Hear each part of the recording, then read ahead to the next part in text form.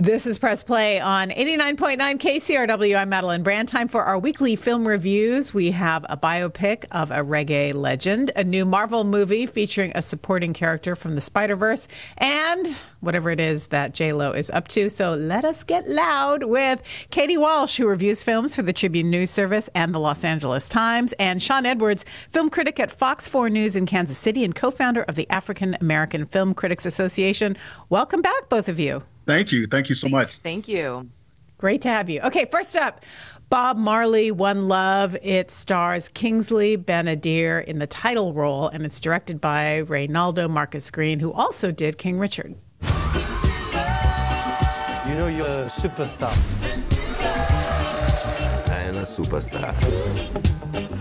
You can't separate the music and the message. You see, reggae music comes to unify the people. Not everyone likes what you're saying. For your own safety, you need to stop.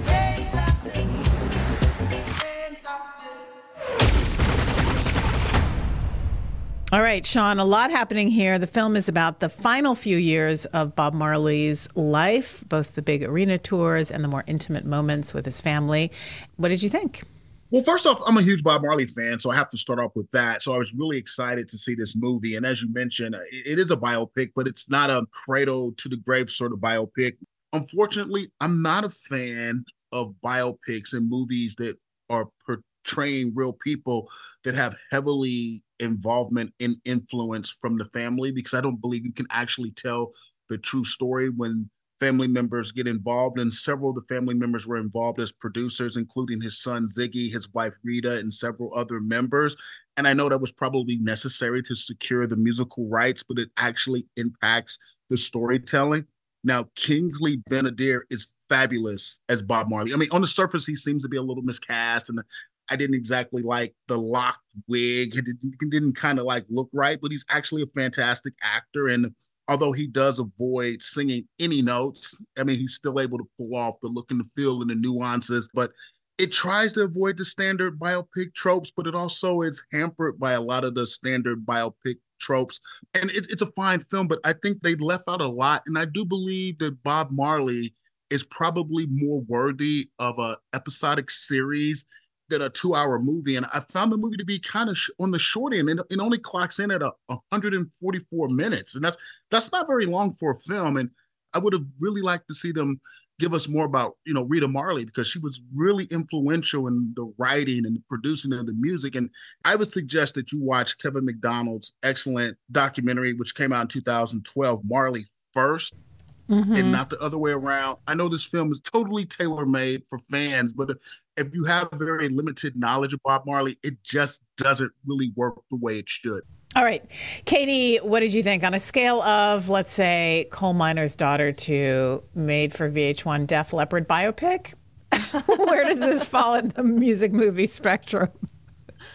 Wow, what a scale. I don't even know how to place it on that spectrum. But yeah, no, Shawn is right. It really falls prey to a lot of the cliches, which have already been parodied in, Walk Hard, the Dewey Cox film with, where they do a parody of music biopics. And so, when you see these movies falling prey to these really cliched storytelling devices, you just sort of roll your eyes. I do think Kingsley Ben-Adir is great. He nails the accent.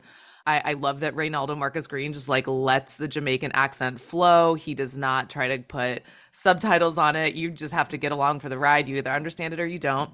One thing that really frustrated me is that they don't explain at all what the political situation is, why the country's on the brink of civil war, what is going on. So it's all sort of contextless in a way that I felt really frustrating. It's obviously great to hear the music. The performances are really good. It just falls prey to a lot of storytelling traps that they could have avoided. Okay, One Love in theaters now. Next up, we have Drift. This premiered last year at Sundance. It stars Cynthia Erivo and Alia Shawkat as two women who form a friendship when they meet on a Greek island. It's directed by Anthony Chen, and here's a bit from the trailer. I'm Callie. Jacqueline. When it's all over, you might. Where are you from? Liberia. Along the way, I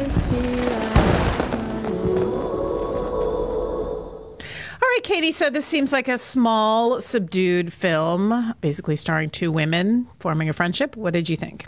It is a small and subdued film, but it is really beautiful and really moving. This is directed by Anthony Chen, who did a great film in 2019 called Wet Season.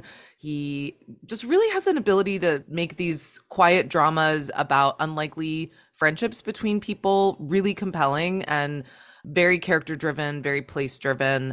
I think that he's just a very patient, skilled filmmaker at doing these kinds of quieter films that are really compelling to watch because they're so acting driven and character driven. So I think this film is really beautiful and I'd highly recommend it.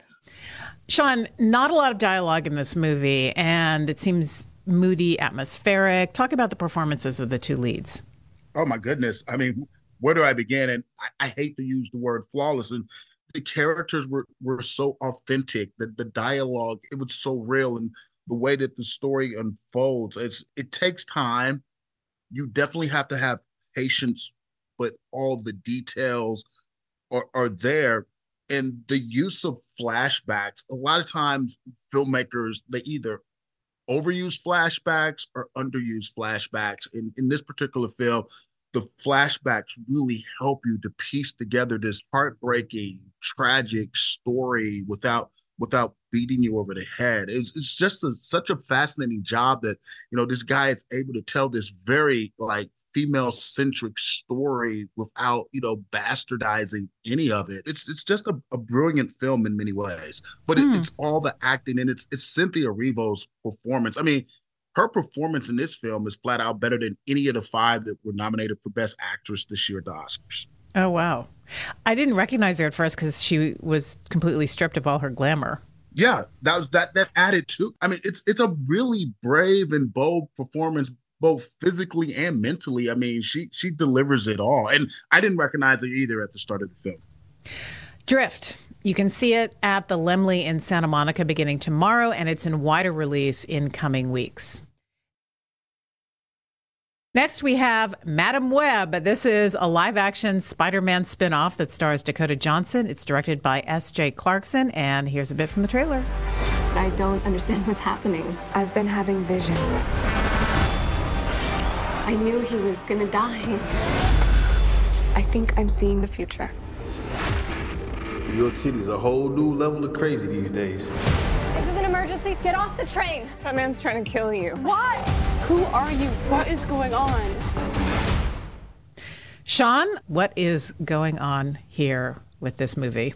It's called movie studio overreach and lack of understanding what audiences really want, because we've now gone to the bottom of the well in terms of comic book characters, and we're trying to give minor characters major feature films, and that has to be stopped. And it's all pretty much a mess. And to say or mention any association to Spider-Man, it's really not fair, because for some reason this film sort of pretends to exist in the world that Spider-Man doesn't exist, but there are winks and nods that lean you to believe that this is sort of connected to Spider-Man. It doesn't make any sense. The main thing, and the good thing maybe perhaps, and the only good thing about this movie, is you don't need to know anything about the previous Marvel Cinematic Universe, because it can work as a true standalone story. But I mean, why even bother?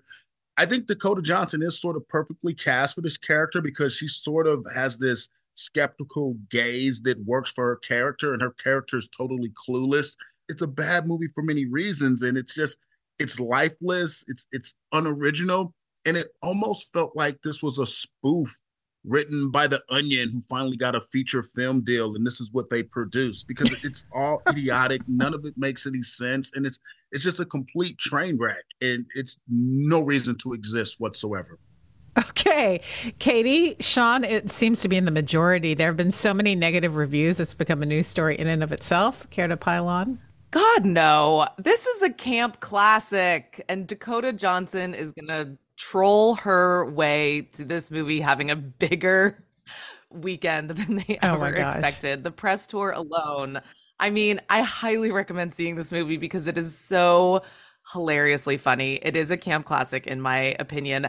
I can tell you why they made this movie, because Sony only has the rights to Spider-Man in the Marvel Cinematic Universe, and they have to keep making Spider movies in order to keep the rights. That's why we've had 3 different Spider-Men. That's true. You mean it wasn't a considered artistic choice? No, she's right. 100% correct. No, it's like they're dancing as fast as they can to keep the rights to Spider movies, which is why we've had Andrew Garfield and Tobey Maguire and Tom Holland and all the Spider-Verse movies. It's like they have to continually keep making Spider movies in order to keep the rights. But I will say this does have a connection to Spider-Man, and I don't want to spoil it. It does take place in 2003, and there is a child born in this movie. You know, we never find out his name, but you know, it might be someone who later becomes someone. And so there are a few nods to you know, she's an EMT in Queens and her partner's name is Ben. So if you pick up what I'm putting down. This movie it's very bad. But Dakota Johnson delivers every line with like a wink and a smirk, and I love her for it. She's one of my favorite actresses. But yeah, it's not good. The writing is horrible. It's written by the guys who wrote Morbius, which I think is somehow related to Spider-Man. Anyway, the Sony Marvel movies are such train wrecks, but they are so entertaining to me. And those are Morbius, Madam Web, and Venom. I happen to be a big fan of the Venom films, which I think are also camp masterpieces. But okay, maybe it's the Showgirls of the Spider-Verse. Is that what we're talking about here? Wow. I mean, yeah, I guess you could say that. I don't know. I don't know if it's I mean, Showgirls has been reclaimed as a masterpiece. So I don't know if okay, cats with spiders. Yeah, maybe more like cats. But anyway, this is just me and my bizarre tastes advocating for the good, bad charms of Madam Web. All right, if you dare. Madam Web in theaters now. Okay, our grand finale, we have This Is Me, ... now, starring Jennifer Lopez. You feels like home. But I left home for a reason. Whenever someone asked me what I wanted to be when I grew up, my answer was always in love.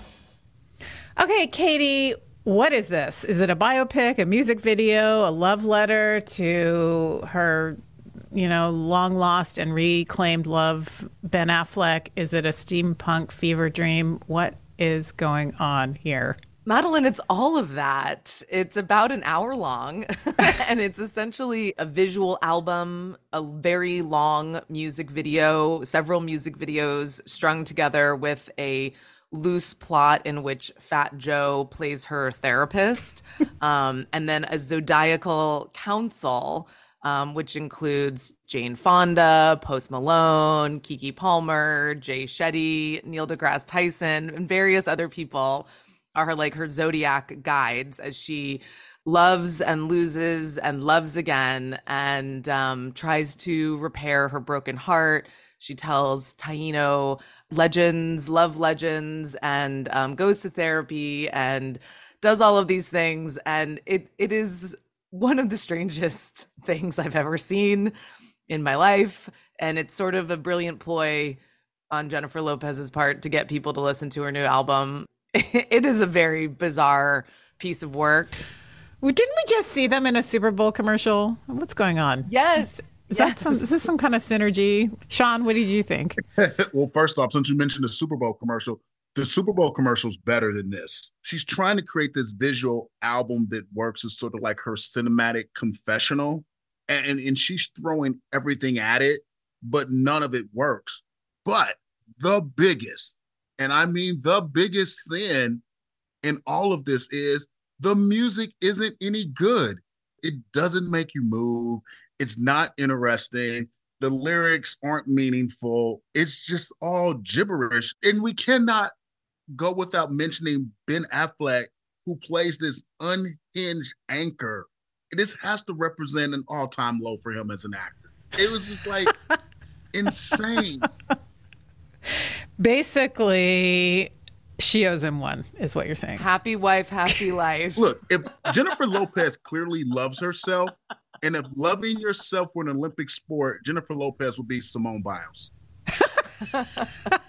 Well, she does have a healthy dose of self-confidence, and what's wrong with that? If you had to be locked in a room forever, let's say this is a version of hell, which one would you choose? Madam Web or This Is Me Now?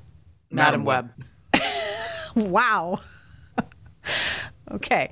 This Is Me Now on Amazon's Prime Video beginning tomorrow. And that does it for this week. Shawn Edwards from Fox 4 News in Kansas City, co-founder of the African American Film Critics Association. Katie Walsh reviews films for the Tribune News Service and the Los Angeles Times. Thank you both. Thank you. Thank you.